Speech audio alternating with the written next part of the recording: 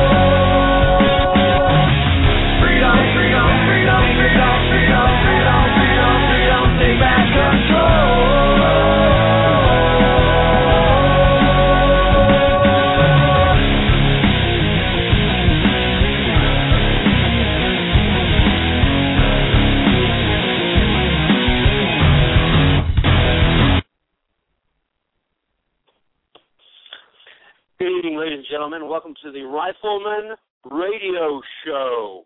We got a lot of information for you guys tonight, and we appreciate everybody that's listening. You know, I took a look at the stats over the last couple of months, and it seems like the listenership is really growing. I guess I'd never paid that much attention to how many folks were listening.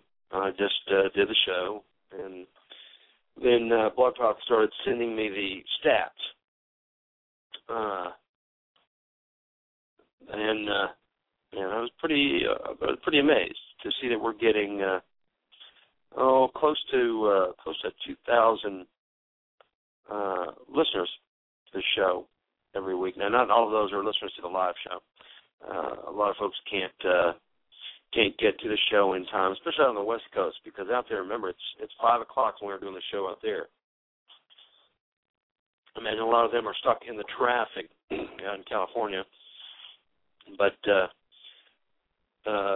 in the archives, going back and listening to the archive stuff, we're getting close to 2,000 folks a week. That's and even more for a lot of the specialty shows that we have with the guests and stuff. Some of the shows will get 3,500 to 3,900 listens. And speaking of which, be sure and send me a note or call in and tell me whatever. You guys, you've got to have some folks that you guys want to listen to. The whole point of the show is not for you to listen to me, but for me to guide the show on the subjects that you want to hear, subjects that you guys are interested in. I mean, if you have someone that you'd like to have come on the radio show and have them speak about something, then that's what I want to do. But I'm not going to know who it is until you give me a call or send me a PM or email and let me know, and I'll do my best to get them on the show. And because we've developed such a large listenership, you know, we've got a lot more pull than we did when we first started out. We've had quite a few folks on the show as guests here. We've had the Knox family on, Neil Knox and Chris Knox from the Knox Report. Did I say Neil Knox? Again, these are Neil Knox's sons. And we've had Sheriff Richard Mack. We've had Dr. David Hackett Fisher. We've had the head of the Jews for the Preservation of Firearms. He came on the show, I guess, about, it must have been about 2 years ago, right? It wasn't long before he passed on. And I would like to get the new head of JPOF to come on to the show too, and talk about their program there, because they've got a fantastic organization that has done so much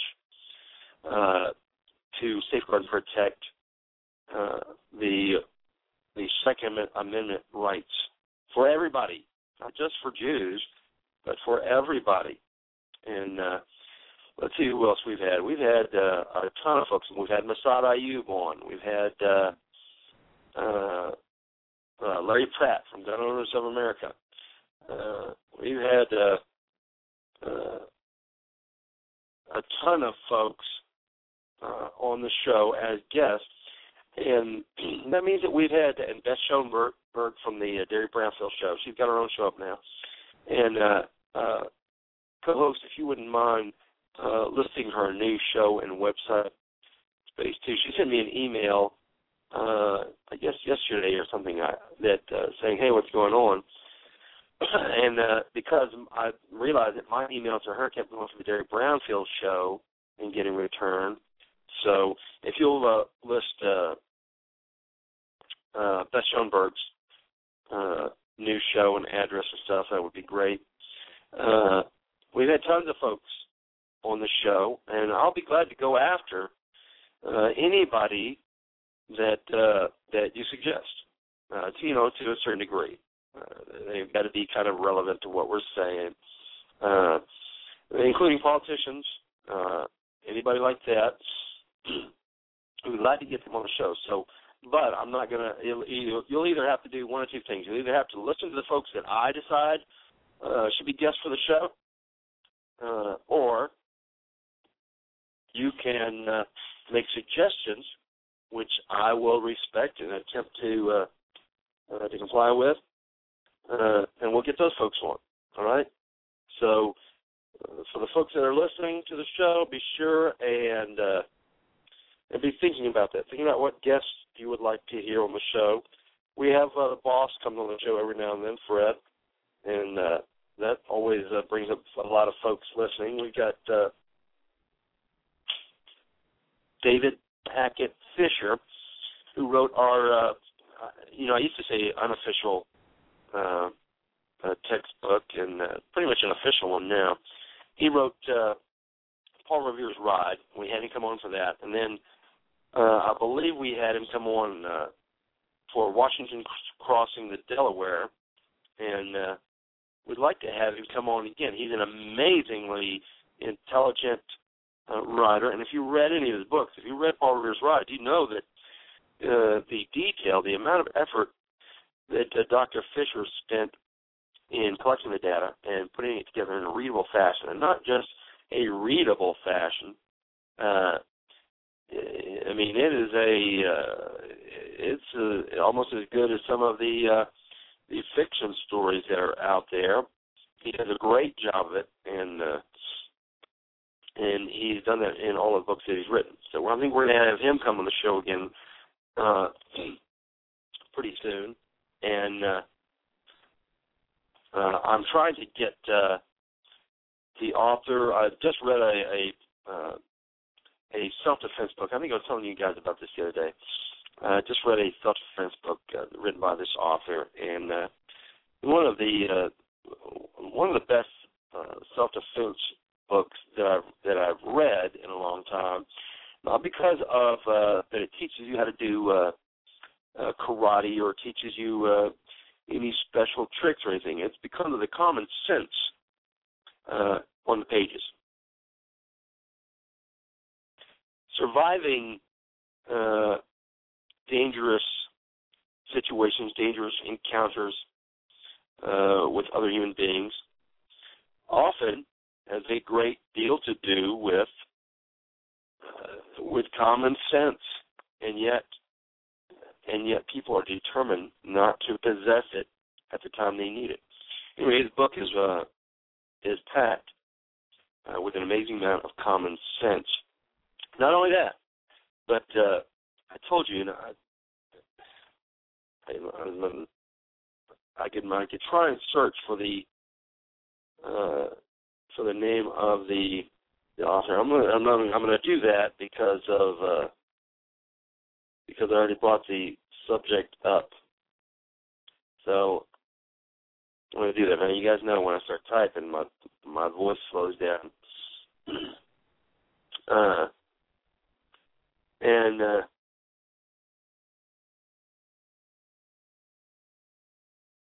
Okay.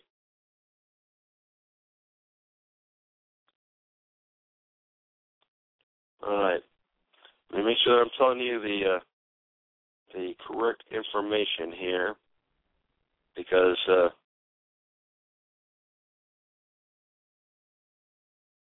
want to make sure that I'm getting this right.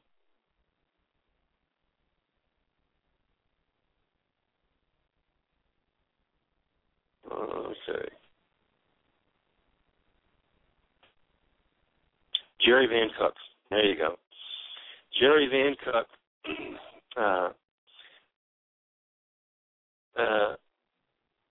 wrote some of the Mac Bolan Executioner novels that helped me get through my junior high years. Anyway, he's written a great book, and I'd like for him to come on the show and talk to you guys about common sense self-defense, because he's got a fantastic take on it, and I'll try and get his the information and stuff to the co-host for next week so he can put it in there. So you can take a look at the book. I'll try and develop a book list too somewhere that you can look at, so that I can recommend the books to you. At one point, Blog Talk used to have when I would set up the show, they had some type of an agreement with Amazon. So when I was doing the show, I could also select, 3 or 4 books that I had read and put them up on there as recommended books that you could look at and read, but they don't do that anymore. Anyway, the whole point of this long story that should be shorter is that you guys are at the controls for the show. If you want to hear somebody on the show, then it's your duty to get the information to me. Yeah, I can see it's unbridled liberty. We can always tell when you're multitasking. Yeah, I'm sure you can, because I start to sound a bit moronic when I do. So anyway, you guys get the folks that you would like to hear on the show as guests, and I'll do my best to get them on. All right. Now that includes you guys. If you have a story you want to tell on the show, then I would love to have you come on the show and tell the story. If you want to do one of your strikes, then you're always more than welcome to come on the show, and we'll get you recorded on the show doing one of the 3 strikes.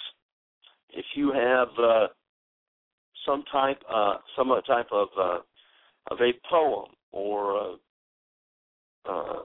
some type of a short, it's got to be pretty short, like a page or so story, or anything that you want to bring on that you normally discuss at Appleseed and stuff, and we'd love to hear that too. If you have your kids that have done something, we've got Freedom V. When we spoke with him last week, his daughter had, I believe, either written some stories or poetry, and she'd done them somewhere, and we want her to come on the show and to read the poem on the show.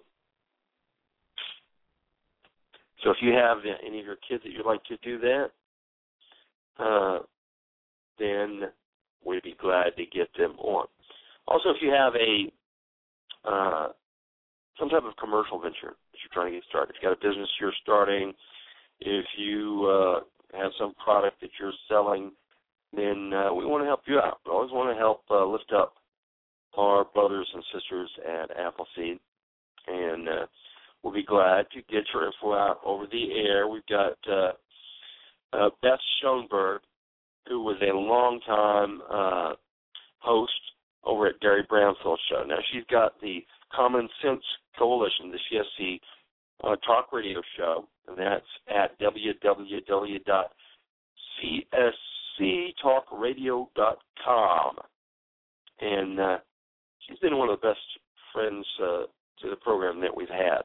I'm not talking about the radio show. I'm talking about the Appleseed Project. But yeah, she is a friend to the radio show, too. And you can listen to her live on her radio show or by podcast.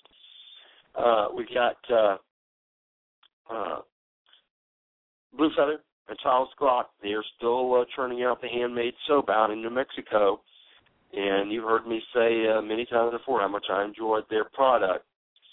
So if you need some handmade soap, then that's who you go and see. You go and see one of your Appleseed brothers and sisters, and you get it from them, all right?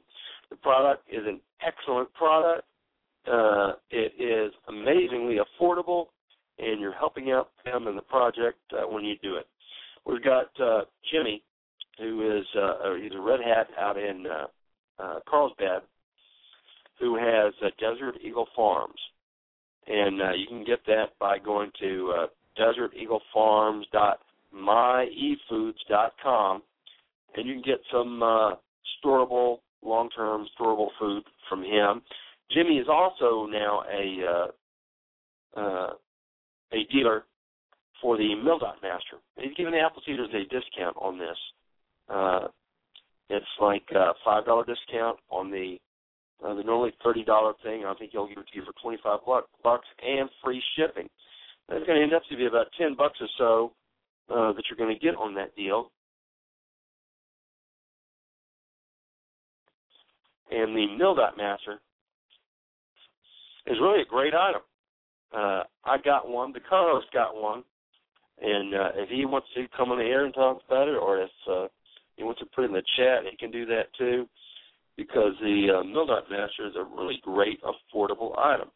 If you don't have $500 for a ranging device, but you do have $25, then you can get the Mil-Dot Master. And I'm telling you, it's not perfect as far as looking at something through an eyepiece and pushing a button and getting a distance, but it's pretty dang close. If you look out at something out in the distance and you know what the thing is you're looking at, all you know is if it's like a car or a person or a deer, you know what size that item is. So since you know what that size that item is, you can translate that into the size that you know it is. You apply it to the Mil-Dot Master. It's like a sliding rule thing, and it'll tell you the distance. And it even has some very handy ability to give you the data for firing uphill and downhill, and uphill and downhill shots, which are a little bit harder than you might think that they are, okay? So that is Jimmy at DesertEagleFarms.myfoods.com. We got Poker Face, who provides us the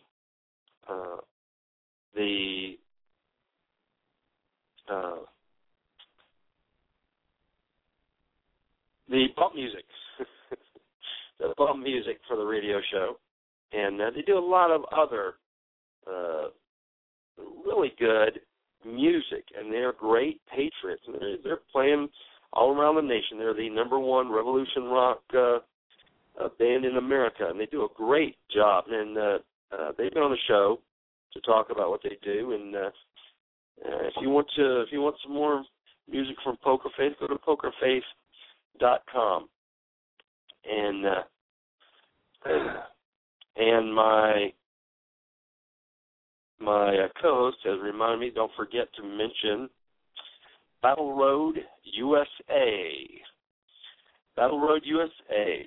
And what he's written here is Appleseed is a mission, and Battle Road is paying the bills. And that's kind of the case for us here.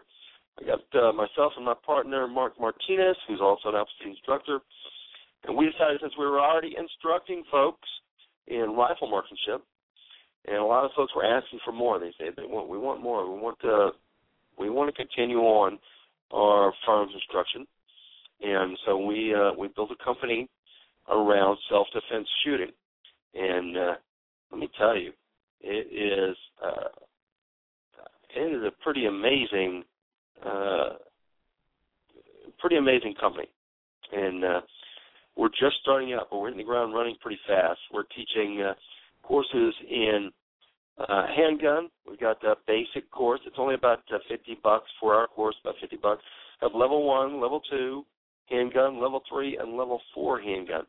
And like I think I was telling you last week, that the level 1 handgun, don't even begin to think that level 1 handgun at Battle Road is a baby course. All right. By the time you get to the level 1 course, and you're fixing all the blisters on your hands and stuff like that, and you're looking at the 500 to 600 empty shell casings that you just fired, and you're reveling in your ability to draw from concealed in 1.2 seconds, and then put 4 rounds into the center mass of the target in the next second, making it a total of 2.1 seconds from your draw to the end of 4 rounds center mass on your target, then you're going to be very, very happy with your new gained abilities. Level 1, level 2 deals with the mechanics of what you need to survive in self-defense scenarios concerning handgun use. Level 3 and 4 are much more intense courses, and those are far from baby courses. Also, you'll be shooting in many positions, including from falling on the ground, from hitting the ground, in a vehicle, shooting behind you, and shooting to your shooting at multiple targets, rapidly at multiple targets. You'll also be learning how to the tactical aspects. In level 1 and level 2, we don't deal with tactical aspects. We need to get you down slick with your draw, with your presentation, with your ability to put lead on the target correctly and safely before you start getting tactics. But once you're in level 3, we'll start adding the tactics in. You'll learn how to clear a room, clear a hallway, clear a building. You'll learn how to work in teams, and you'll start beginning to learn and see how dangerous what you're doing, what you're considering doing is whenever you enter in and force on force. That's where you're put up against your antagonist with airsoft, and you'll begin to see that what happens when you draw and you don't move offline, when you don't work your angles. You're going to see what happens. You're going to feel what happens. All right. So battleroadusa.com. That's our website. That was put together by Kirby Foster. If any of you guys need a website, then you get in touch with Kirby, Scuzzy on the forum. And he's not Scuzzy because he didn't take a bath. He's Scuzzy because that's a Linux. It's one of the geek computer things. And he can get you set up with a great website. But check out our website and give us a call if you want to go to one of the courses. I'll have the new courses listed probably in the next 24 hours. We'll have the next courses listed for the end of June. We just finished up the last level 1, level 2 course last weekend. Turned out really great. We've got a new shoot house up, and I think we have some pictures on the website from the new shoot house. If not, I'll put some of those up there too, because it's a pretty involved shoot house, and it'll be working for us until we put up the final shoot house, which will be down below ground, and it'll actually be a very large multi-room house where you're actually shooting inside the house with a catwalk in order for the instructors to watch you, guide you, and critique you as you're clearing the house with live ammunition. All right. The call-in number is 347-308-8790. And what we'd like you to do is call in. We got at the beginning of the show, we always like you guys to call in so that you can talk about your local Appleseed crew and give them some pats on the back and some attaboys for the jobs that they're doing there, because we are very good at riding our Appleseed members into the dirt with the amount of work we ask them to do.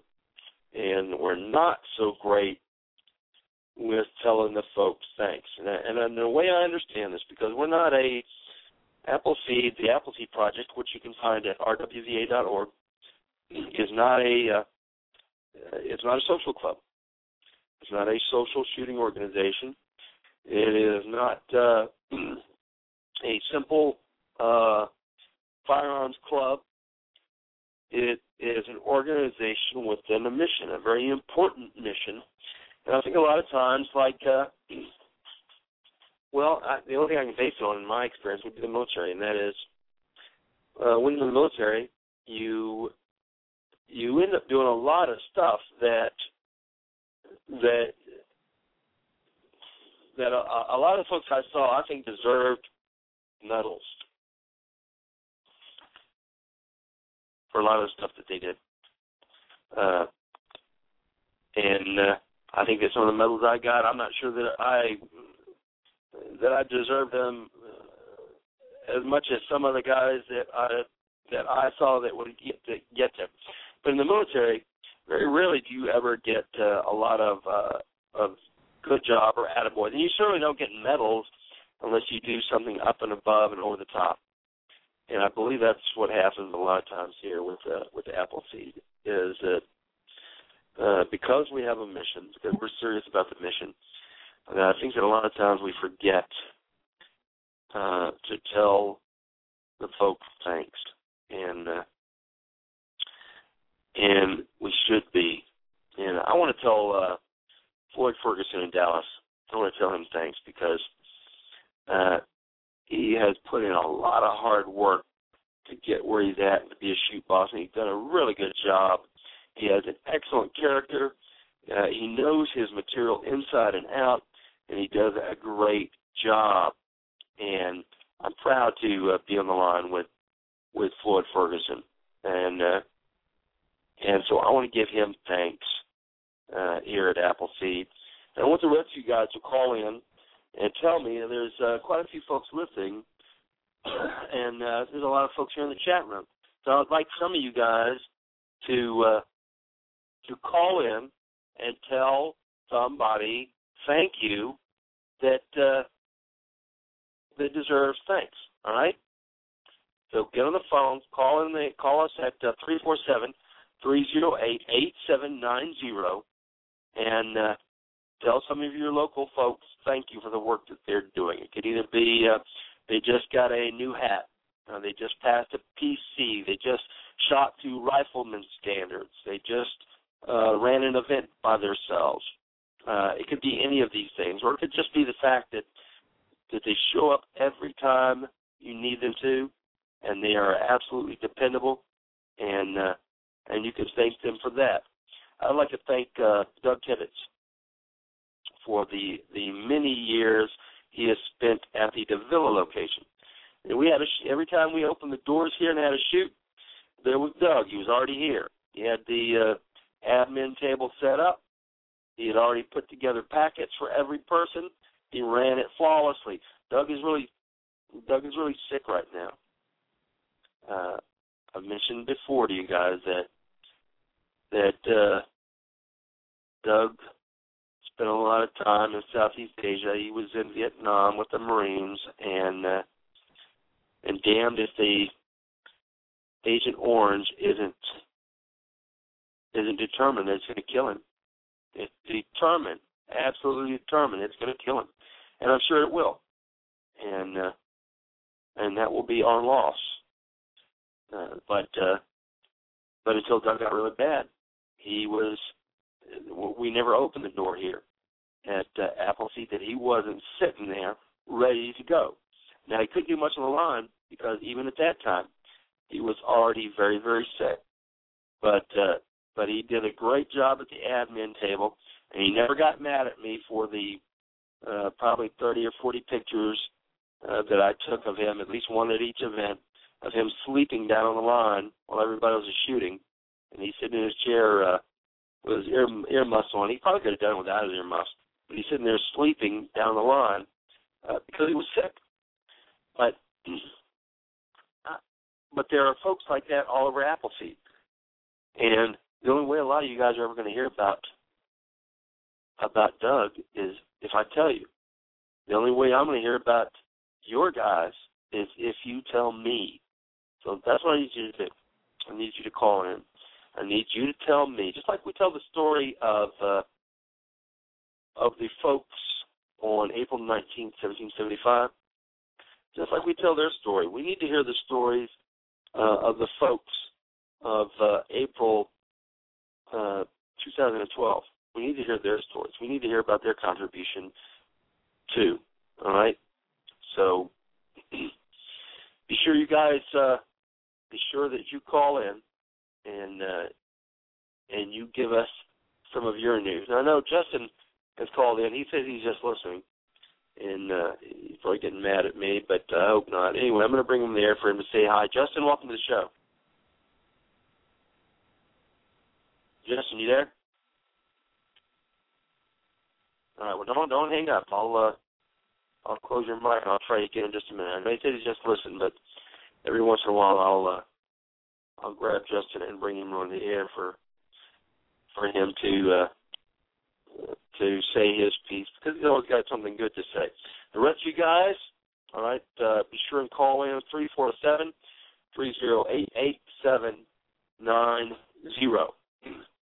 All right, we're coming to the summer months, and here in Texas, it is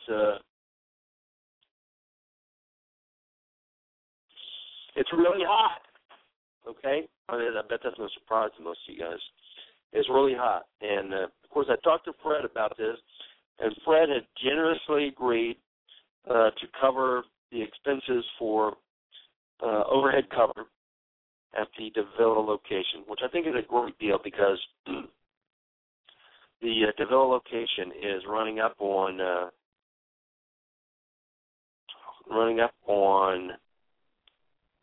70 apple seeds. I think that we've run through here.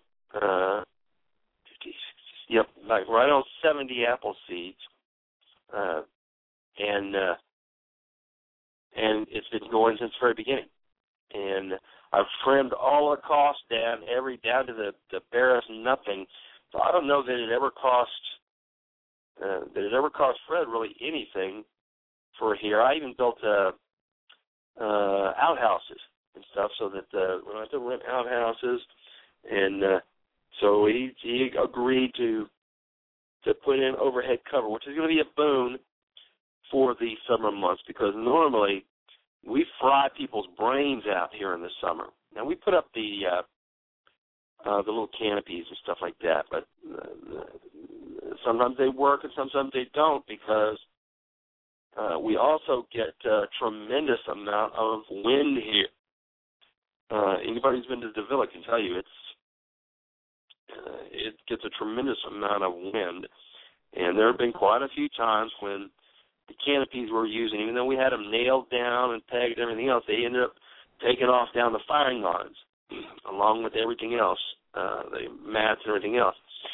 So he is going to donate the funds for the overhead cover, and we're going to try and really push the summer with the overhead cover. I'm going to make sure that on the flyer that I have a picture of the overhead cover for the folks to see and let them know. I might even put in a couple of big fans or something too for those few days when there's not wind. But hopefully that will get more folks willing to come out in the summer. Now, what you guys need to do is make sure that your summer months that you have that you don't slow down in the summer, just like in the winter. I know that the spring and the fall are the absolute best times to be out shooting, to be running events because it's the most agreeable time for the weather. But if you're one of the hot locations, don't slow down because it's summer, all right? Our mission is too important, and we've got to keep it running at full speed regardless of whether it's snow on the ground or it's 110 degrees. We've got to keep it running. So make sure that your summers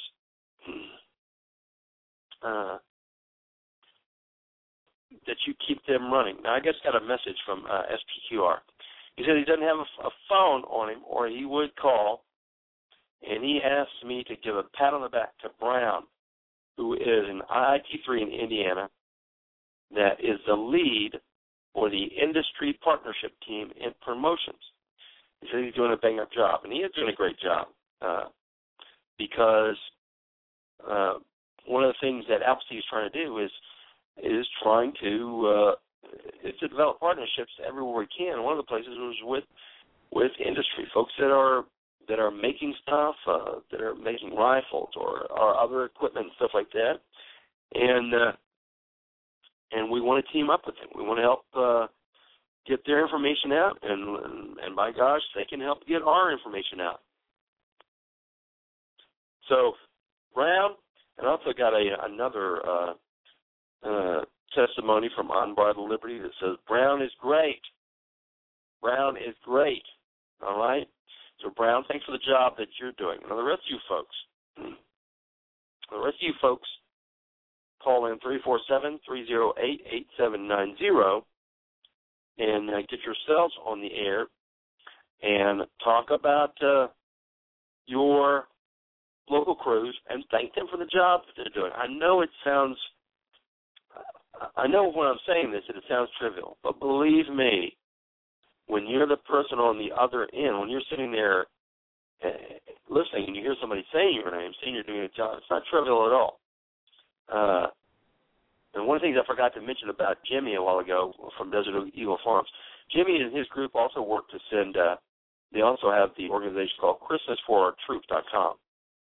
And every year they send thousands of packages out to the boys in Afghanistan and Iraq, the American troops out there. And I'm sure if you've been listening to the show for a while, you've heard us talking about it, that it may seem trivial to you folks sitting here in the States, but let me tell you, man, when you're a line dog, when you're a grunt out there, or one of the if you're one of the Marine Corps riflemen or an Army rifleman or anybody else or any MOS out there, and you're overseas and it's mail call, which they usually do.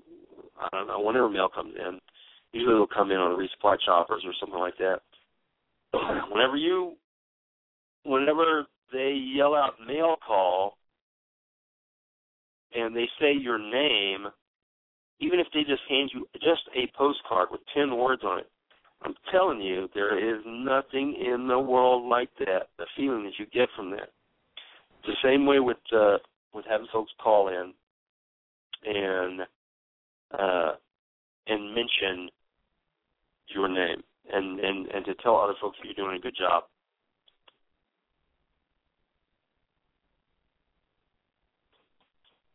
A lot of times you might think that your guys know what you think about them, that they know how much you value them and stuff like that. You might be surprised at the number of times that they don't know, or they're not sure.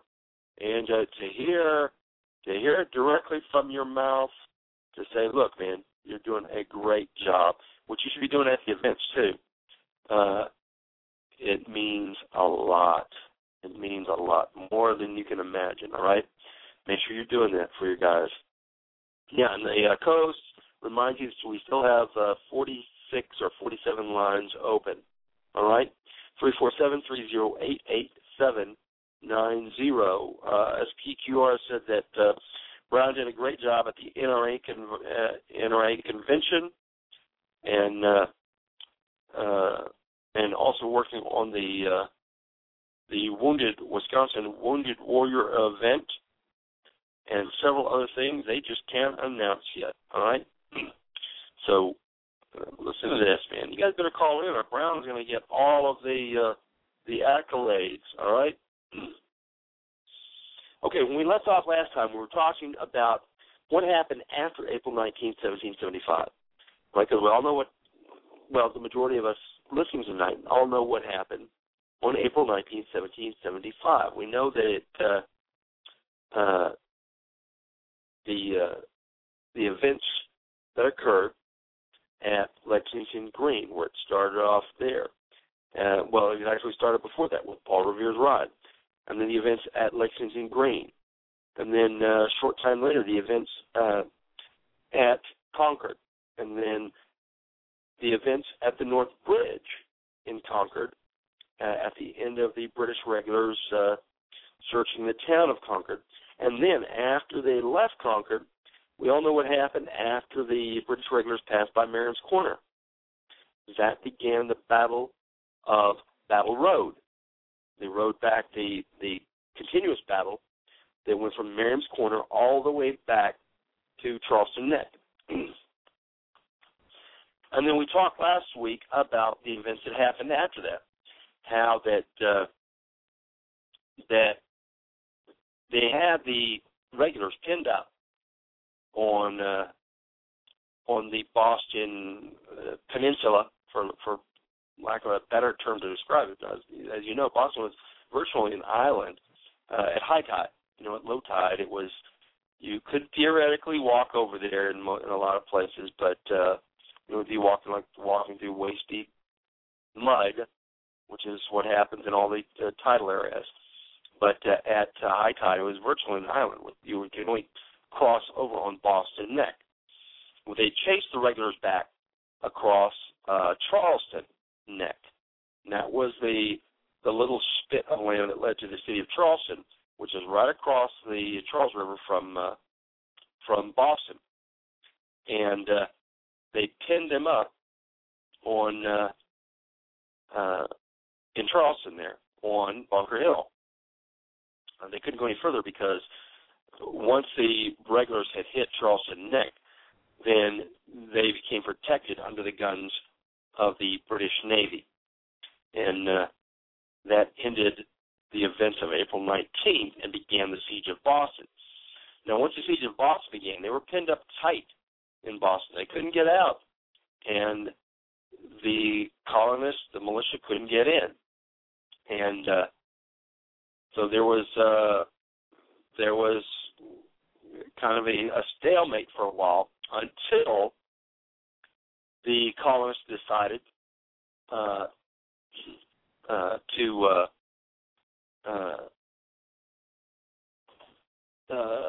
deploy their troops on Bunker's Hill. Actually, it was Breed's Hill. We always call it Bunker's Hill. It was Breed's Hill.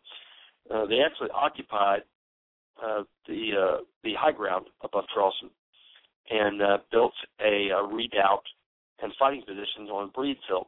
Bunker Hill was right behind it. It was a stone's throw from it. That's where the headquarters and reserves were kept on that particular day. And we talked about the battle that went on and how it was the British regulars technically won the field because they forced the colonists and the militia off out of Charleston. They forced them off of Breed's Hill and off of Bunker's Hill. They killed a good many of them, but you can't say that it was a really Pyrrhic victory because they had lost almost 900 killed and wounded, as opposed to the colonists who lost around 400 killed and wounded. That is out of a force of only 4,000 men total that they had available. They had lost almost 1/4 of their men in one battle against the colonists. And Gage and several of the other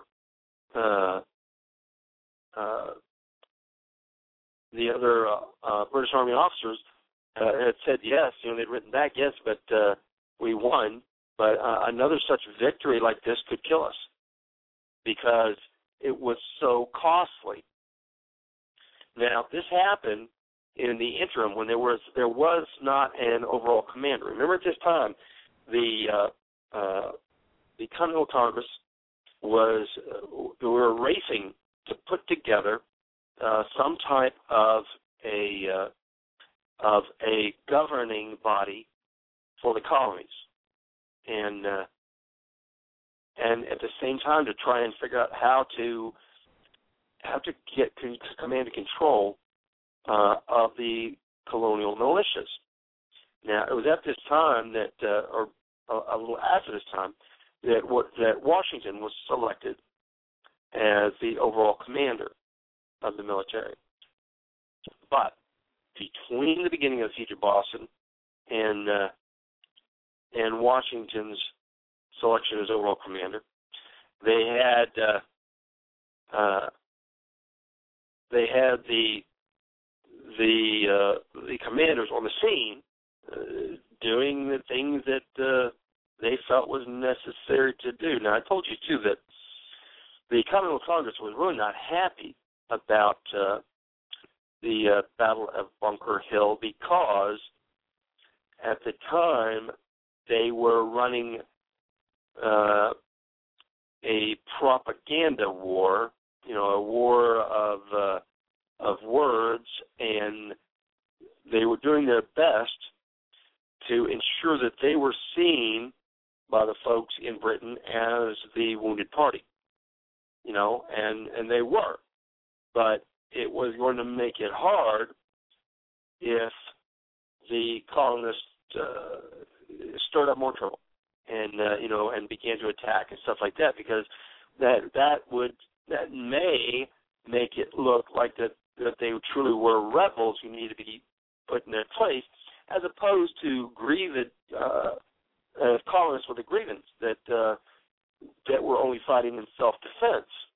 So they weren't really happy about that. They wanted to get the guys under control and to try and prevent anything else, because remember, we're looking back at the American Revolutionary War with all of the knowledge of what happened, right? And at the time, they are not looking at it like that. They are they're looking at it from the point of they don't know what's going to happen. At the time, they certainly had not put independence on the table. Remember, that didn't come for almost a year. The idea of being independent of Britain.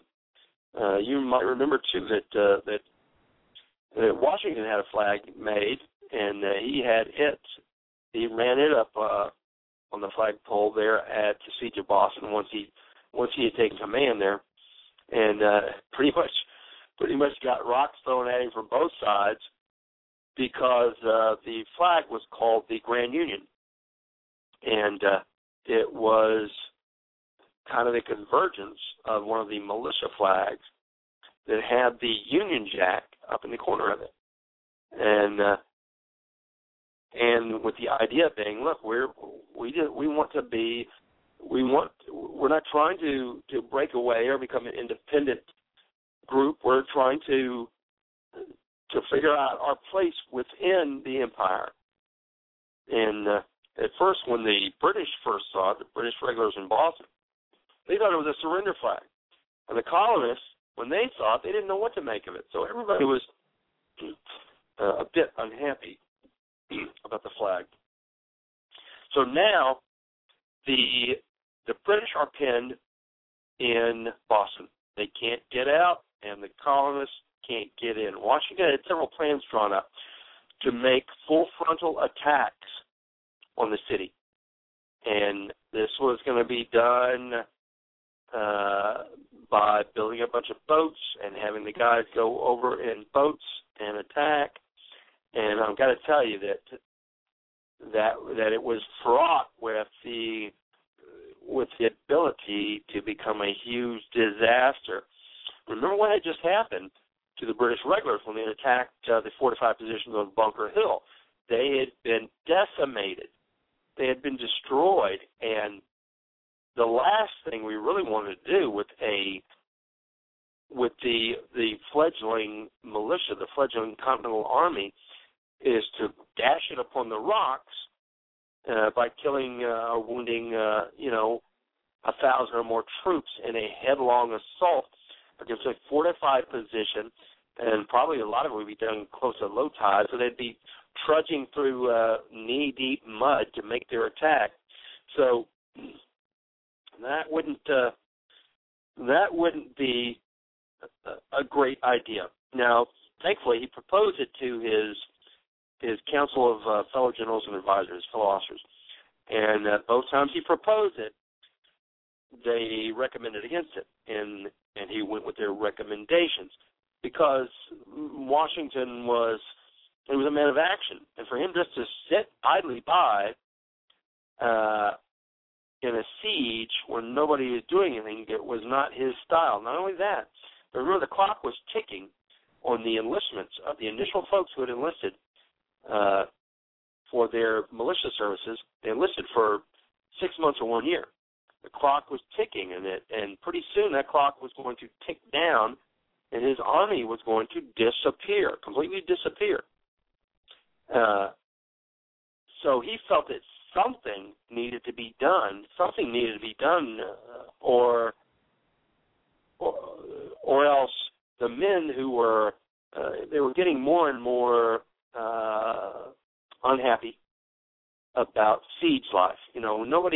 When somebody joins up, when they join up in the militias to fight the British, nobody envisioned doing camp stuff, digging latrines or digging defensive works and and doing grunt work and stuff like that. Everybody always has this idea in their head, even now. When folks join the military now, they always envision themselves, charging into battle with music playing and plumes of feathers in their helmets flying and stuff like that. They don't envision digging fighting positions in the mud at night in the mosquitoes, or pouring diesel and burning poo out of the long line of a train. So it's one of the jobs that you might be lucky enough to do if you're E4 and below on a fire base, and that is you take the half-gallon, 55-gallon, the 55-gallon barrels have been cut in half, and they've been pooed all day by the thousands of soldiers on the fire base. You pour in diesel, you stick in a newspaper or something to get it burning, and then you stir the poo as it burns. And listen, I want to tell you something, man. When that poo-fired diesel smoke goes in your mouth, you want to throw up, man. So nobody envisions that, right? And month after month of doing that, you got guys that the romantic life they were expecting is not materializing. So they're starting to desert. They're starting to get into fights and steal stuff and everything else. And Washington felt that something needed to be done. All right, I got my co-host telling me that SPQR is called in, so I want to get him on the line so make sure he doesn't have to spend a lot of time holding. Okay, SPQR, you're on the air. Welcome to the show. Hey, thanks a lot, Scott. I really enjoy it. Well, thank you, sir. Well, hit us. Let us know what's going on. Not much. I just wanted to give a big thanks to a couple people. One of them is Brown. Like I said, we had a really good, really productive NRA convention this year, and a big part of it was because an IIT stepped up last minute when somebody had to back out. They couldn't go for family reasons, and he stepped into their spot and kind of took that over, and wow, did a bang-up job. He's already lined up, like I said, sponsorship for the Wounded Warrior Shoot in Lodi. He's convinced ProMag to give us some toys that we can raffle off to help donate to the cause. And he's working on Cabela's is another one that's really interested in partnering with us a little bit. They've partnered with us before on local occasions. And they're looking to get bigger and at least develop a bigger relationship with us, and that's all Brown's doing. So he's done a great job. Well, my congratulations to him, and be sure to tell him that you got it out over the air, and that we really appreciate what he's doing. And don't forget to talk to the guys at CDT, because we already worked with them once, and then now if you look, they are everywhere. They are everywhere, all over. I'm sure there'll still be one. Last time I talked to them, they said they'd be glad to do it. Matter of fact, I talked to the warehouse, where they have the on-site store, and they said they would like to have an Apple seat for the employees. They've got enough employees to, fill 5 or 6 lines. So yeah. Well, something awesome like that would be great. If you could give me that guy's information in a PM, I'll be sure to pass along to Phil, because that's what he's doing. But I would make the request that nobody tell Phil that I complimented him, because I don't want the IITs in Indiana to think I'm going soft or anything. I doubt they'll think that. Not over one thanks, but yeah. I'm not going to make a habit of it. I just I'll say thanks to that one guy, that one time. Well, that's good. And I have one more thing. Yeah. Go ahead. And that's for our state coordinator in Indiana, Yellow House Jake. The guy works really hard. He's on the trail every weekend. We were talking on the phone one night, and I think he'd been on the road 11 out of 12 weeks, and he's a really good guy, and you know what? We're really lucky to have him. Absolutely. Yeah, and Jake's been with the program for a long time. He's done a great job for a long time, and he's a good man. Yep, he's a good dude. Anyway, that's all I got, man. Thanks for the show. I really appreciate it. Hey, listen, my pleasure. And tell you what, why don't you on the Thursday nights when you can, why don't you give us a call so you can give us an update, and that'd be long, 2 minutes, an update on what's going on, so that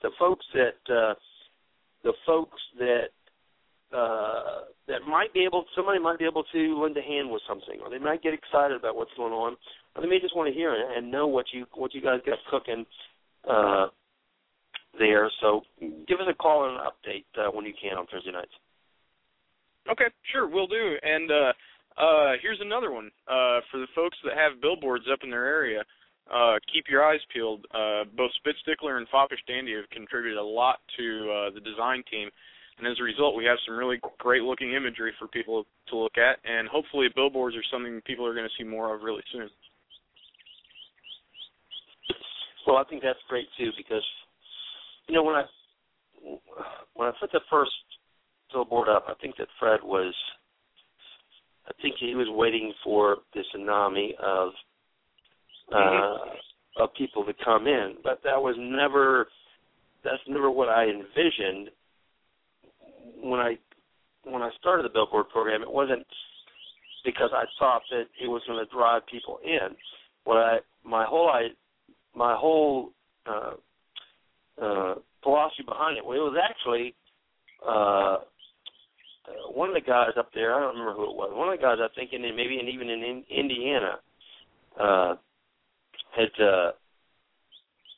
posted on it that they had heard somebody had seen one of the billboards here in Texas, and they posted on it, and they said, hey, man, I just saw this billboard for the Appleseed program, and it was a completely professional billboard, and you know, we can't believe it. We thought, you know, Appleseed was just one of those things in the back pages of Shotgun News or this and that, and they're you know, they're really coming along, and that was the whole idea behind it. So different than if you see a billboard for a Snickers bar, you don't drive your car off the freeway and grab a Snickers. You might, I don't know. Exactly. I've done something like that before. Well, I would, but I'm pretty competitive at the trough. Yeah. The next time you're in the store, you go, that's right. And that's the whole idea. It's just to keep us in people's minds. And my thanks to Spitstickler and Foppish Dandy for the work that they're doing on that. Kirk Wheeler's done a great job on the design. Yeah. He designed the first one, and they're doing a great job of it. And I think it's going to be an absolutely tremendous help for the program. And if anybody, once again, I tell folks this all the time, but if anybody needs any help getting a billboard up in their area of operations, just send me a PM. I'll be glad to walk you through all of the stuff to get it done. So, you have anything else? That's great. No, I'll piggyback on what you said. One of the interesting things that happened at the NRA convention was that people commented on how impressive and professional our print goods were. Among them were the Trifold, the magazine, the HQ, and Foppish Dandy and Spitstickler worked on, the reprints of the Shotgun News article. We had really good print materials, and I had kind of asked some of the guys that were going around talking to industry contacts to look at what companies had better print materials than we did, and frankly, not very many of them did. Nobody does. Not very many did. The Trifold that Kirk put out was one of the absolute best pieces of material that I've seen anywhere for anybody. I mean, it is an amazing piece of work. The design on it, the colors, everything just came together in a absolutely fantastic. So let me take Kirk again too while I'm here, because he's done a great job at that, and I also have been. I'm also asking him to do one for Battle Road too, since he did such a great one for the Appleseed Project, and he's a heck of a resource. He really is. Oh yeah, yep. He does a fantastic job, and if anybody needs any stuff done for their company or something, this might be the person that you want to talk about to talk with, because he does an absolutely fantastic job, and he's very quick. He's very quick, very professional, and I can't say enough good stuff about Kirk. He does a tremendous job, as does Kirby, and so I want to thank both of those guys, and I want to thank you too, because you're doing a great job on ramrodding this project and really keeping the folks focused on what they're doing. So thanks to you. HQ's doing all the work. I'm just taking credit for it. That's the way you do it. That's the way you do it. Yeah. You put together a good crew to do the work, and then you take the credit for it. I mean, you look at any successful CEO, and that's the recipe. That's right. Anyway, well, thanks a lot, man, and keep up the good work. All right, be sure, like I said, call in on Thursday nights and give us a quick update on the promotions projects that are going on, how people can help, people get involved. And listen, while we're talking about this, if any of you guys are sitting around twiddling your thumbs and saying, "Man, I wish I could put my shoulder to the wheel, but I don't know what to do," then PM SPQR and tell him that you are ready to join his team and to help out any way you can. And I bet that he will put you to work and take your credit. Oh, yeah, we got jobs. We got jobs, and I've got vanity, so we can get that job done easy. All right. Well, it's a pleasure speaking to you. Be sure and call in next week, okay? All right, man. Take it easy. All right. You too. Thanks. Bye. All right. Absolutely. If you guys, if anybody's looking for a job, I'll tell you guys right now that Appleseed, number one, despite what I hear, all the different signs from people who are dissatisfied with the program, is that it's failing, and it's not failing. I mean, it's.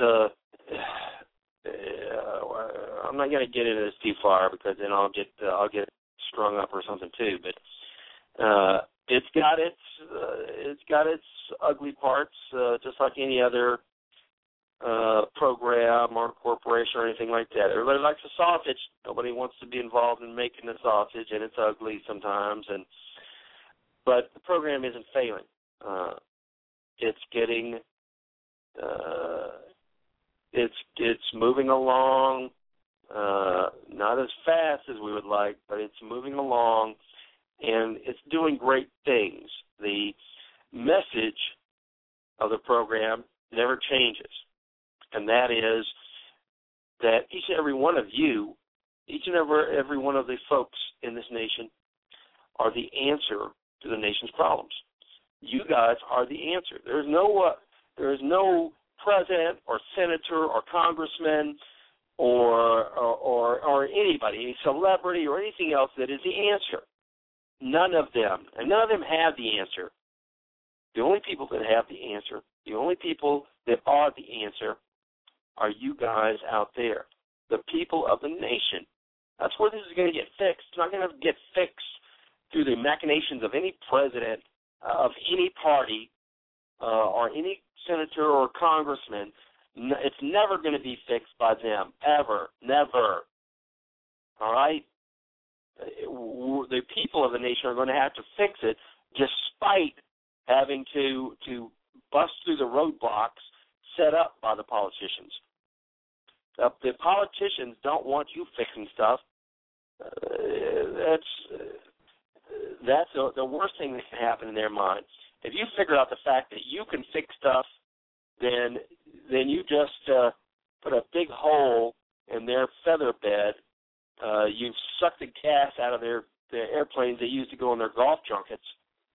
If you start fixing the problem, then you've made them weak. And right now they're strong because everybody is saying, oh, please save us, Mr. Politician. Save us, Mr. Government Person. And they can basically do whatever they want. They can do whatever they want. If it doesn't get fixed, all they have to do is say, man, I wanted to fix it. And the guy on the other side of the aisle, man, he stopped me. We got to get rid of them. And that's the end of their responsibility for it, all right? The responsibility for saving this nation is going to rest where it's always rested, and that's on the shoulders of just a handful of determined men and women.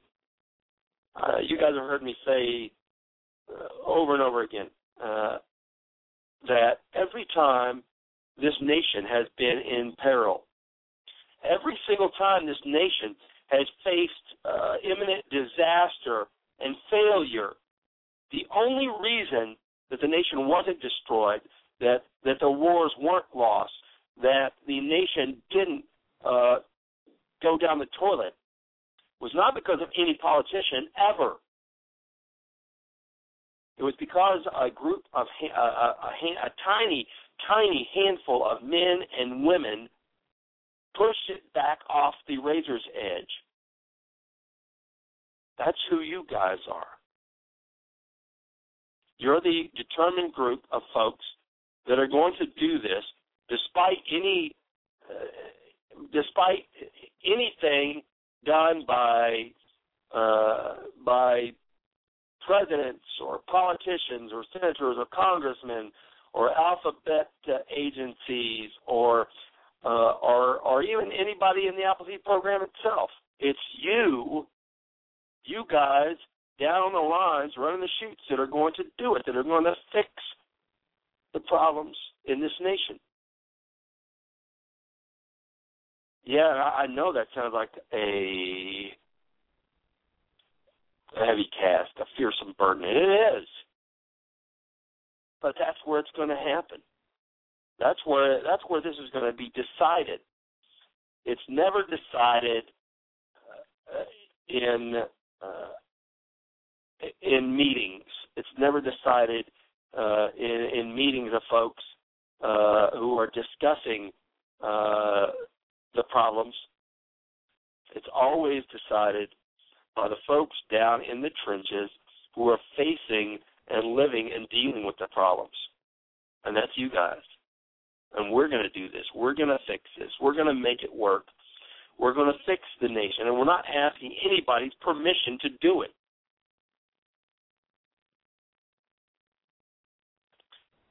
So there's my yelling for the night. And yeah, let me tell the co-host that I know that no GI ever called the stuff they were burning in the 55-gallon barrels poo. Just trying to keep my language family friendly.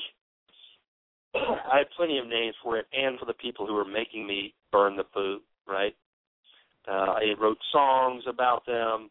I sang the songs as loud as I was brave enough to sing them, and that's the way I dealt with that. But I burned the poo. I got the job done, and that's what the folks that were at the siege of Boston were facing. They were facing the ugly realities of a siege.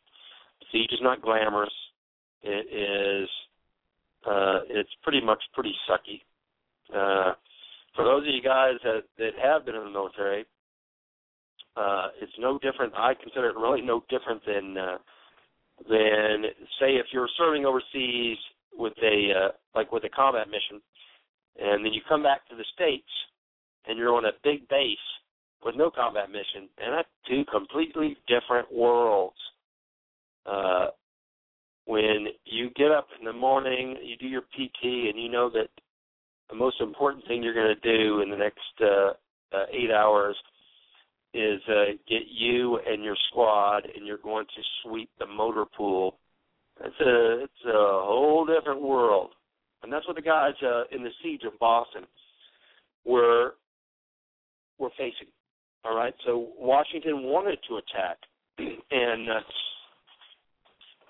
luckily his generals talked him out of it. Nonetheless, and let me read to you from The Spirit of 76.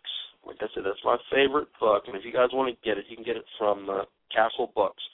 The Spirit of 76, edited by Steele and Commager, and this is Morris, and this is the words. This isn't somebody's interpretation of what these guys were saying. This isn't somebody saying, "Well, I read the letters from the guys in the trenches there, and here's what I think they were trying to say." This is the word they were saying, right? So that's one of the things that I really like about this. Thousands of pages of letters of the folks that were there. Now, granted, because you're looking back on it now in hindsight of the battle, you can tell that that a lot of stuff that was written by these guys was written just from their point of view, because they weren't aware of a lot of stuff that was going on, or the events that were spinning out of control around them. But they knew what they were doing, and that's the information that's really important. Anyway, after the Battle of Bunker's Hill, Gage was just about where he'd been before the battle, but worse, he was weakened by heavy casualties, and he was hemmed in by the American army that seemed to him to be growing constantly in strength. And this was, in fact, an illusion. If Gage had seized the offensive right there, after the battle on June 17th, he might well have driven the Americans from their lines and lifted the siege. Now, I'm not going to say that he was scattered to the four winds, but right after the battle, if he would have taken the remaining forces he had and sallied forth from Boston, I think he could have easily broken the siege and lifted the siege, but he didn't. The Americans were disorganized. They were tremendously short of powder. At one time, Washington was saying, he said, if they even got a hint of how low of powder we were on, they would come out of Boston and they would attack us and drive us from the lines. So he had to constantly make up stories about how much extra powder he had. I think he even did some stuff like now at one point they had stopped all of the firing of signal cannons and stuff like that because they had no gunpowder. But I believe he did some kind of stuff, some kind of machinations that he had designed in order to make it seem like he did. And while Gage didn't have a tremendous amount of strength for a full frontal attack, he did control all the coastal waters, and he had all the ships, which meant he had the mobility. He could easily have embarked some men by sea and outflanked the colonists there at the siege, but once again, he didn't. However, in July, the American cause took a dramatic turn for the better. And this was just a month after the Second Continental Congress had met in Philadelphia, and it finally took the army, the besieging army outside of Boston under its wing, and it appointed George Washington as the commander-in-chief of the army. It was an act of importance to the colonists, only made second by the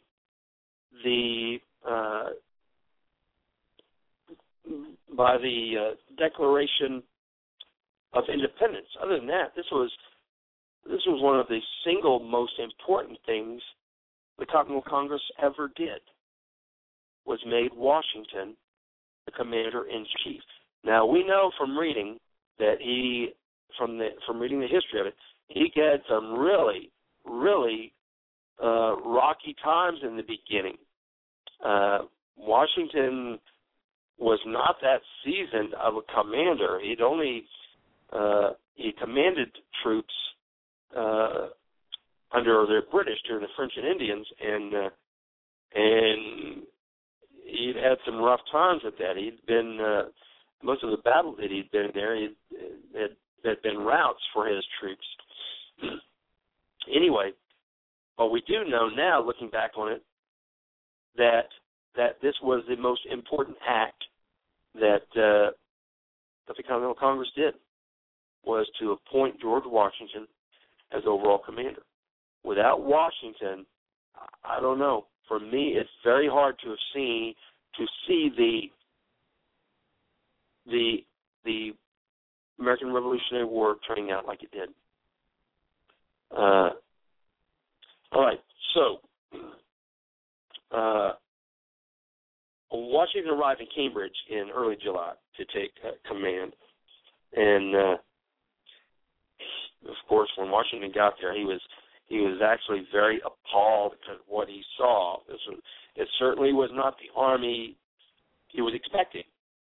Now, though the American forces numbered around 16 to 17,000 men, there was no real army, and there was no unified command. There was no discipline.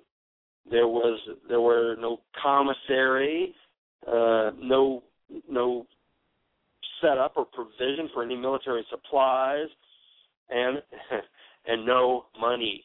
There was no money. So when he got there, it was basically, for all intents and purposes, it was. Now the men were usually in units, but because there was no overall command, nobody could tell anybody else what to do. So everybody's kind of doing basically what they felt like they should do. And there was no discipline. There was, if you read about the living conditions and stuff there, it was absolutely a horrific nightmare.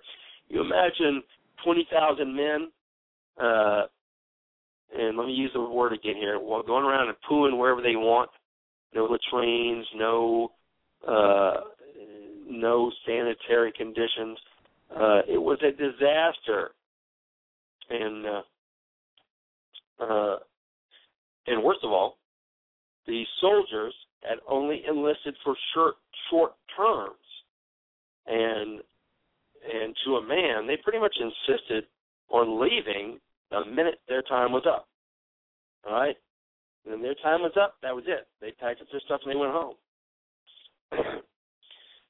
Washington's first task when he got there was not any kind of a battle. His first task was actually to create an army. He had to create an army out of the raw material he had there, and Washington really wasn't that happy with the raw material he had. However, he addressed it the way he addressed everything else. He jumped into it with an inexhaustible energy and with a patience, it said, that sometimes wore rather thin. Gradually, over the next couple of months, he got a system in of long-term enlistments, because normally the guys enlisted for 2 months or 3 months or 6 months or, like at the most, a year. And he's the one that helped initiate the long-term enlistments, because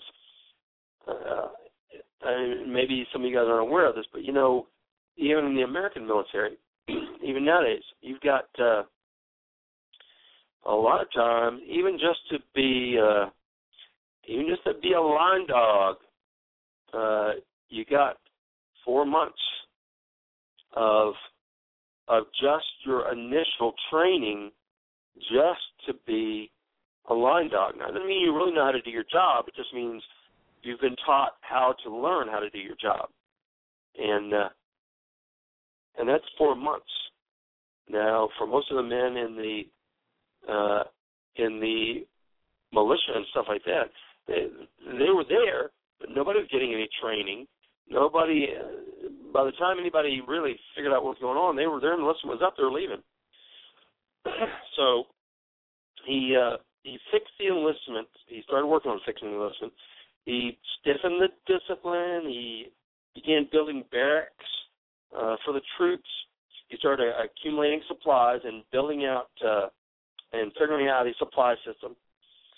He started weeding out the sorry officers that were there. He managed to pry some money loose from Congress and did a pretty dang good job of whipping the Army together into at least a facsimile of what a fighting army should be. Now, fortunately, that summer and fall, the British really had no stomach for going on the offensive, right? They had taken their licks on April 19th at the North Bridge and then along Battle Road back to Boston, and then 2 months later at Bunker Hill, and they were in no mood to go out and do it over again. Plus, the life they were leading there in the siege in Boston was not very nice at all either. Almost immediately after the siege began, they had to start going on rations, and they had to start eating their salt provisions. They couldn't get any fresh food, and so there were no offensive actions. Bunker Force, of course, had been a huge shock to them, and their reinforcements for the 800 plus men who had been killed or wounded were coming in only very slowly, because remember, they had to come in from overseas. Admiral Graves, who was running the Navy at that time for Gage, was not to be relied on, and in September of 75, Gage was recalled. And how? The royalty were not happy with Gage's handling of the events from April 19th, even before that, to the Battle of Bunker Hill. They were not happy with any of that. And so their solution was to get rid of him, put Howe in charge. And the only problem with this is that that Howe really showed he didn't have any more energy or initiative than Gage had. However, steadily through the fall and winter months, disease, desertion, demoralization took their toll of the forces. Reinforcements did pour in, but presented an additional burden for the British because they had more men, but they didn't have more supplies and no way to get them. Their food, their fuel, their medicine, everything ran low. And they actually needed that at the time more than they needed new guys. They needed more supplies. Now, the Navy made sporadic displays of force, but without a whole lot of results. In October of that year, there was an attack on Bristol, Rhode Island, and this was in order for them. The raid was designed for them to get sheep and cattle, and then Graves attacked Falmouth, Maine, and burned the city to the ground. And throughout the winter, there was a series of skirmishes on the islands in the bay, surrounding Boston. But most of it was really pretty inconclusive. There was really nothing one way or the other that was decided. Now, during December, the American Army was in grave danger of completely disintegrating. But a new army was recruited and drilled and whipped into shape right at the last minute, which is another one of Washington's absolutely amazing feats He lost one army and replaced it with another army with hardly a beat. And this was right in the middle of a siege. And by January 10th in 76, there were 8,200 men on the rolls. And by March of that same year, the number had increased to about 16,000. Now, this is down from the initial 16 to 17,000 that were there when Washington arrived. He lost a huge number, well over three-fourths of those men. The number was actually probably greater than that he lost, of that 16,000. And then was able to replace them and build the army back up to about 16,000 by March of 76. Now, Washington, as I said before, he wanted to take the offensive, and he was at least hoping to draw Howe out for a fight. But the shortage of powder and of the powder and guns frustrated his plan. Late in January, Henry Knox, who we all know from Knox's Bookstore, brought in 45 cannon and 16 mortars, which he'd hauled across the snow from Lake Champlain. And the supply of powder improved also around this time. And finally, Washington felt strong enough to act. And he, at this time, he wrote a letter to his brother, who was his brother-in-law, actually, Burwell Bassett. He said, "We're preparing to take possession of a post which will, it is generally thought, bring on a rumpus between us and the enemy." Now, this post was Dorchester Heights. Now, let me back up for just a second to remind you guys that even though I used only one sentence to tell you about Knox's feat, if you go to the history book and read about what Knox did in the dead of winter, he got a group of guys and they went to the fort and they got 46 cannon and 16 mortars, and they hauled across the snow from Lake Champlain in the middle of winter. And these cannon, this isn't, the majority of this is not like how you would envision cannon, which is a light cannon on a couple of round wooden wheels pulled by the horses, and it's just trotting along. A lot of these were very heavy cannon, and there was no way to put them on any kind of a wheel. There was nothing strong enough to be made. They were put on sledges, and they were drawn by teams of oxen, and they had to be taken across rivers in the middle of winter. Now, in some cases, they were taken across the frozen rivers, and in some cases, the frozen ice was not strong enough.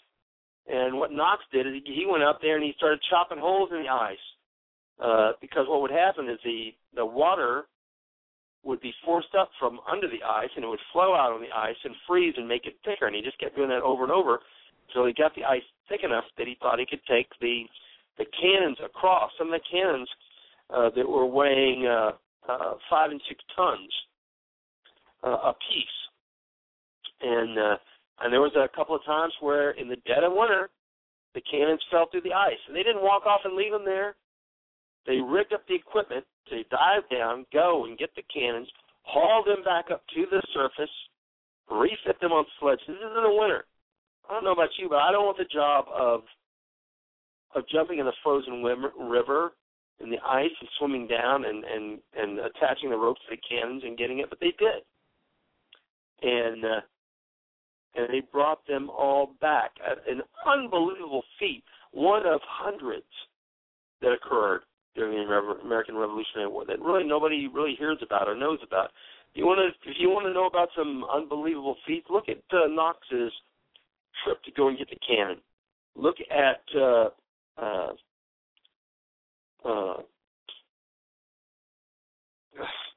the traitor, Benedict Arnold's attack on Quebec. Not about the actual battle at Quebec, but about his travel to get there, about what he did. There are some unbelievable stories in our history. All right, so they get the cannon, and what they decide to do is they're going to occupy Dorchester Heights. Now, this has been suggested several times, but it hadn't been done because I guess they figured that if they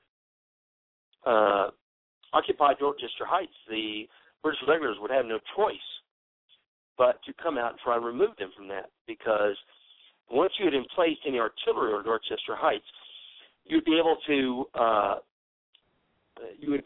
to reach the ships in Boston Bay. Now, it wasn't close enough that you were guaranteed of making a hit, but they could possibly fire on the ships in the bay, and they could possibly hit them with some luck, maybe a few times. So, on March 4th, General John Thomas and 2,000 of his men moved onto Dorchester Heights, and they threw up prefabricated defenses. Remember, it was still the ground was still icy, and they were afraid that they were not going to be able to dig any defensive positions like they did at Breed's Hill, because there was just no way they were going to be able to do it because the ground was frozen. And so what they did is they made a huge amount of prefabricated defensive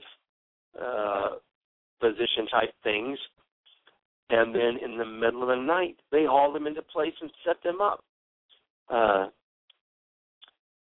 It was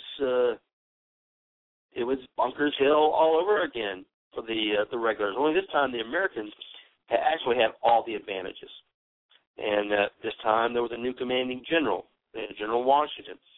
Howe did decide to counterattack at once, but there were several days of bad weather that stopped him. He was going to immediately, when they woke up that morning and they saw that Dorchester Heights had been occupied, Howe said, "That's it. Get everybody ready. We're going over there." But before they could do it, they had absolutely horrific weather. They had tremendously terrible thunderstorms and lightning, tremendous amount of lightning and cold, freezing rain, and it delayed the attack for several days. And then, and finally, when the weather cleared up, it was too late. The British had no stomach for another Bunker Hill, and believe me, this one, like I said, this one was going to be tremendously worse. Remember over at Breed's Hill, the Battle of Bunker Hill, the initial Battle of Bunker Hill, the colonists really didn't have a whole lot of. They had a lot of guys shooting, but they didn't have a whole lot of artillery because they just didn't have any yet.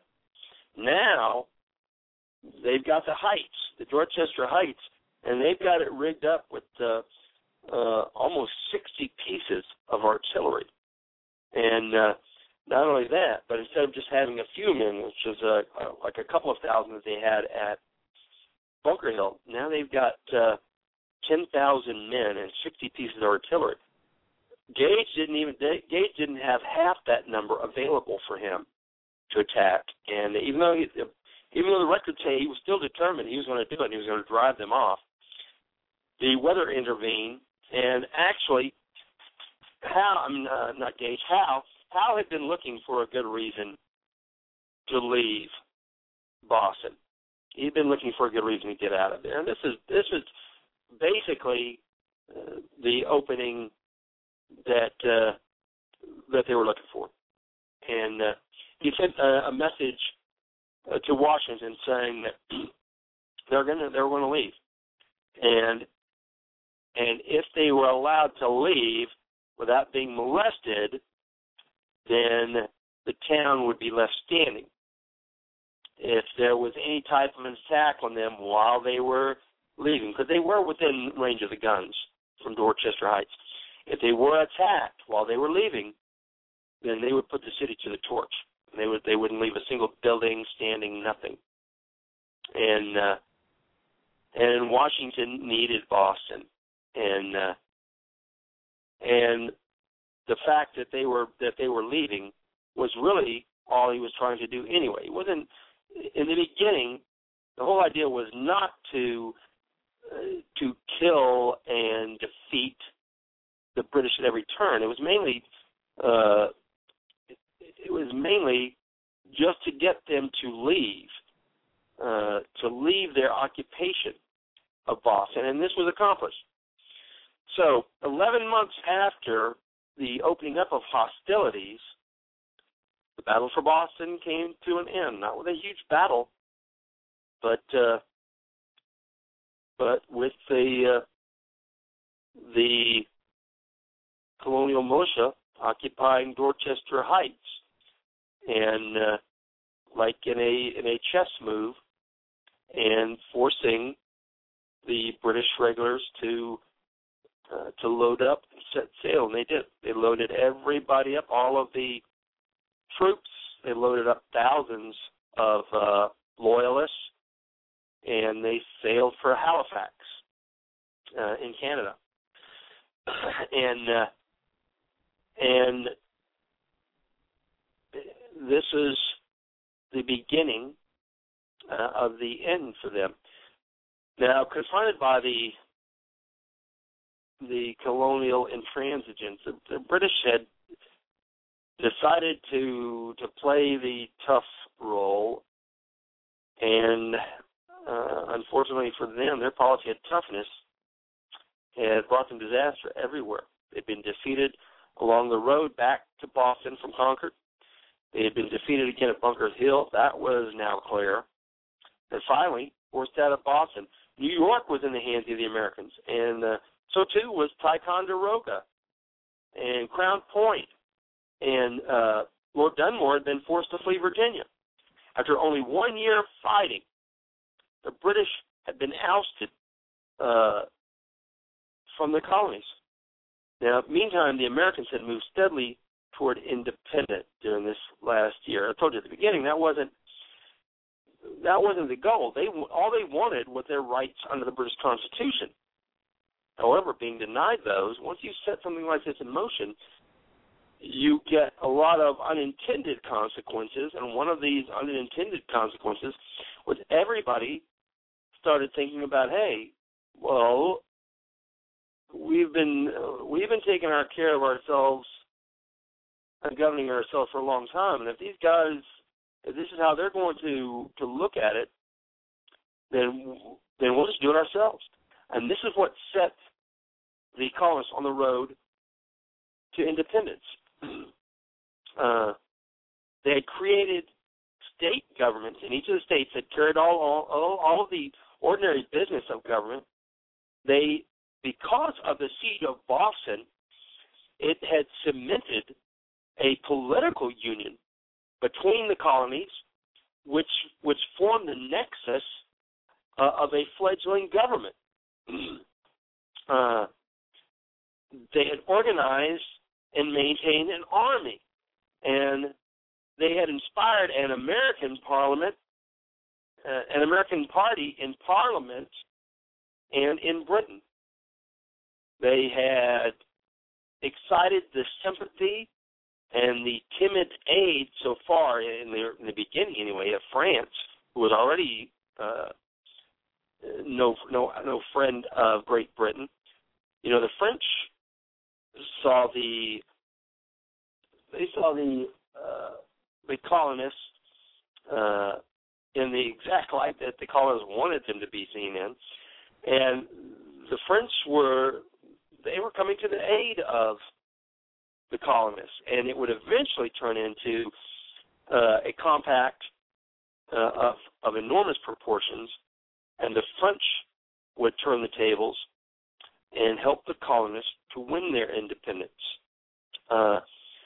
In Jefferson, in Franklin, in John Adams, John Jay, and certainly in Washington, they had found leaders for America more capable than those who directed the destinies of Britain at this crisis.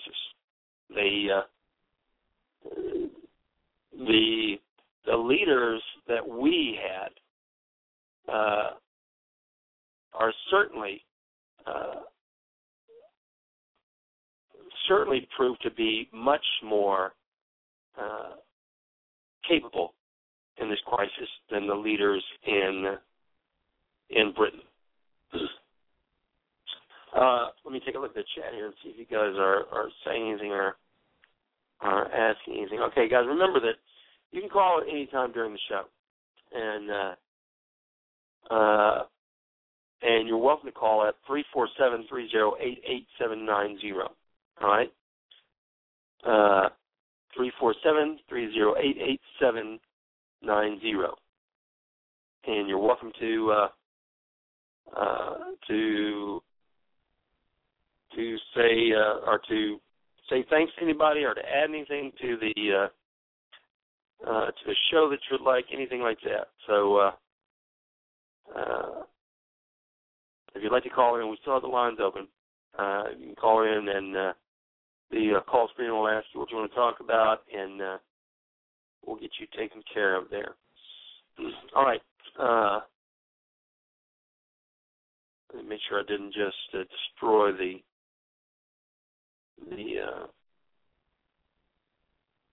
studio. Okay. All right. Nope. I got it. It must have been on one of those blog talk limbo things. Okay.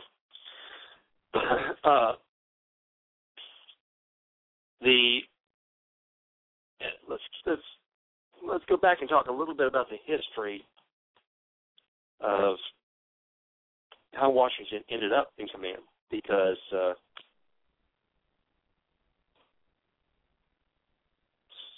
there were several directions that the Congress could have gone in. And there are several folks who were under consideration for appointment as overall commander. We know that at the time that General Lee, who was a British general, was certainly considered to be the most experienced, although tremendously eccentric, was supposed to be the most experienced Army officer available, and he had resigned his British commission right at the beginning, right at the outset of the hostilities. So certainly he was being considered as a commander. There were several folks at this time being considered for overall command. So in May of 1775, the Second Continental Congress met in Philadelphia, and it took the members about a month to get around to the military problems presented by the fighting around Boston. About a month, okay? So what does that tell you? It tells you that the guys back then were certainly no better at fixing things with their mouths than the guys are today, right? It takes them a month to get around to working on the military problems presented by the siege of Boston. Early in June, the Congress did commit itself to some kind of responsibility as far as concerning the Army's besieging Boston. And on June 15th, it finally took steps which were to prove very decisive. On a motion from John Adams, it unanimously appointed George Washington to command all the Continental forces. Now, the reasons for the choice of Washington were pretty obvious and compelling. Of all the Americans, he really had the most illustrious military reputation. He was from Virginia, and both of the Adams thought it desirable to play down the New England role by electing a Southerner to the chief command, right? Now, he was rich and aristocratic. He was a moderate, but he was indubitably a patriot. He had the bearing and the character that inspired confidence. Like I said, some of the other guys Lee was an accomplished general for the British, but he was eccentric, borderline crazy. Washington was not. He had the bearing and the character that inspired confidence. Now, it suggested that no other name was proposed or even considered, except maybe by Hancock, who it's thought had actually been trying to propose himself as overall commander of the army. And it's interesting that that John Adams himself could actually write to his wife of the modest and virtuous, the amiable and generous and brave George Washington. Now, Washington accepted the command with a very simple speech and very modestly, he had always carried himself with great grace and with great honor and bearing throughout all of his roles in the American Revolutionary War, and in his speech he also added that he would refuse any compensation above his expenses. And throughout the war, he held very rigorously to this decision. That means he was taking no money other than he was asking to be compensated for what he paid out. Now, of course, at the end of the war, when he actually submitted his expenses, they were Congress was very penny pinching, and I don't think they were very happy about paying him, but they did.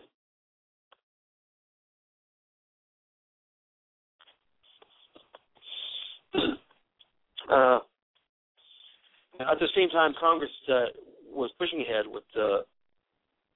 with a more elaborate type military establishment. They had picked 4 major generals to work under Washington, who was the commanding general, the equivalent of the 5-star general that we would have now. That was Artemus Ward, who was actually then commanding the New England troops around Boston. Charles Lee, who I was telling you about, who had fought with the British as a general and with the Polish. And Philip Schuyler in New York, who, like Washington, had a pretty decent military reputation from the French and Indian War. And finally, the hero from Connecticut, General Israel Putnam. Now, Washington he finally got through with his business here in Philadelphia, and on June 23rd, he left, and he arrived in Cambridge 10 days later. And there he was met by a delegation from the Massachusetts Provincial Congress with an address apologizing for the condition of the Army. Here's the Army. We're sorry. And let's see. Here's what they said. The hurry with which it was necessarily collected and the many disadvantages arising from a suspension of government, they said, accounted for much of the difficulty. And the general would also please to remember that the greatest part of the soldiers have never before seen service, and although naturally brave and of good understanding, yet, for want of experience in military life, have but little knowledge of diverse things most essential to the preservation of health and even life. They have little knowledge of most of the essential things to the preservation of health and even life. So here's what you got, Washington. We're sorry, but this is what you got. And, of course, Washington, he took it in stride immediately. He immediately set about fixing it. He wrote to General Schuler, who was then on duty in New York. He'd already sent Schuler to New York, that confusion and disorder reigned in every department. However, we mend every day, and I flatter myself that in a little time we shall work up these raw materials into good stuff. And he did. And it took a good bit of doing. And, of course, Washington was never really happy with the New England forces. He didn't like their familiarity. He didn't like their casual attitudes. He didn't like to see captains shaving privates and stuff like that. And he was never happy with them. And he was never happy with the actual militias themselves. He put very little faith in them. But he began right then and there to create what would become the Continental Army. And that was the army that once started, has been in existence all the way to this day. And if anybody wants to call, you got about 2 minutes left. If you feel like you need to get in a last second statement or anything, 347-308-8790. Anyway, that takes us to the end of the siege of Boston. All right, so now the British have left. They sailed to Halifax. They're regrouping. They're trying to figure out what to do next, and they're putting together a force that had never before been seen in the colonies. It is a huge force that's going to come ashore where? They don't know where. Somewhere. It's going to come ashore where? And when it does, that's when the fighting is going to begin in earnest. And so right now, everyone is busying themselves with trying to actually figure out how to set up an army, how to set up a nation, how to get supplies, how to get everything, how to make everything, how to do everything for themselves and set it up in preparation for the battle that they knew was coming. Okay, guys, I want to thank everybody that called in tonight, and I want to tell you that we'll be here this next Thursday, 7 p.m. Central, and I'll talk to Freedom V and get his daughter ready to read her poetry to you next Thursday. So look forward to it then. Be sure and send me any of the things any of the guests that you might like to have. God bless and keep you all. We'll see you next Thursday, 7 p.m. Central. All right.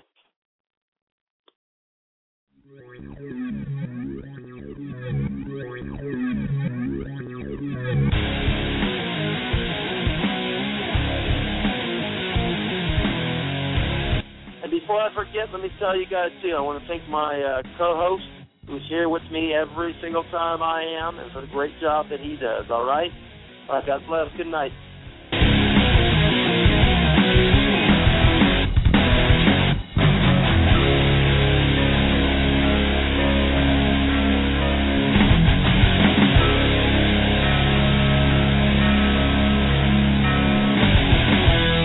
When I was young, my teacher told me that I was free, yeah.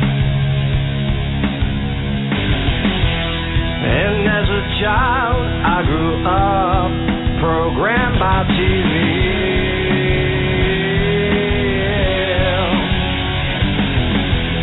And as the change boy, I found out just how free is free.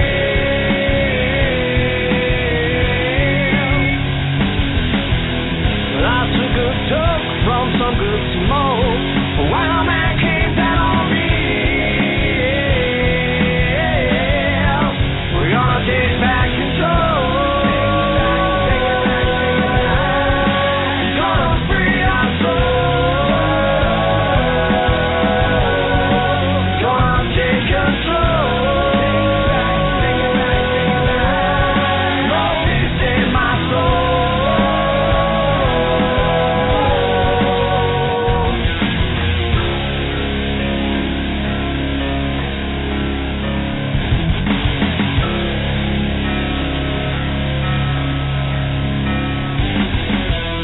What's it gonna take to make us realize that we're not living free?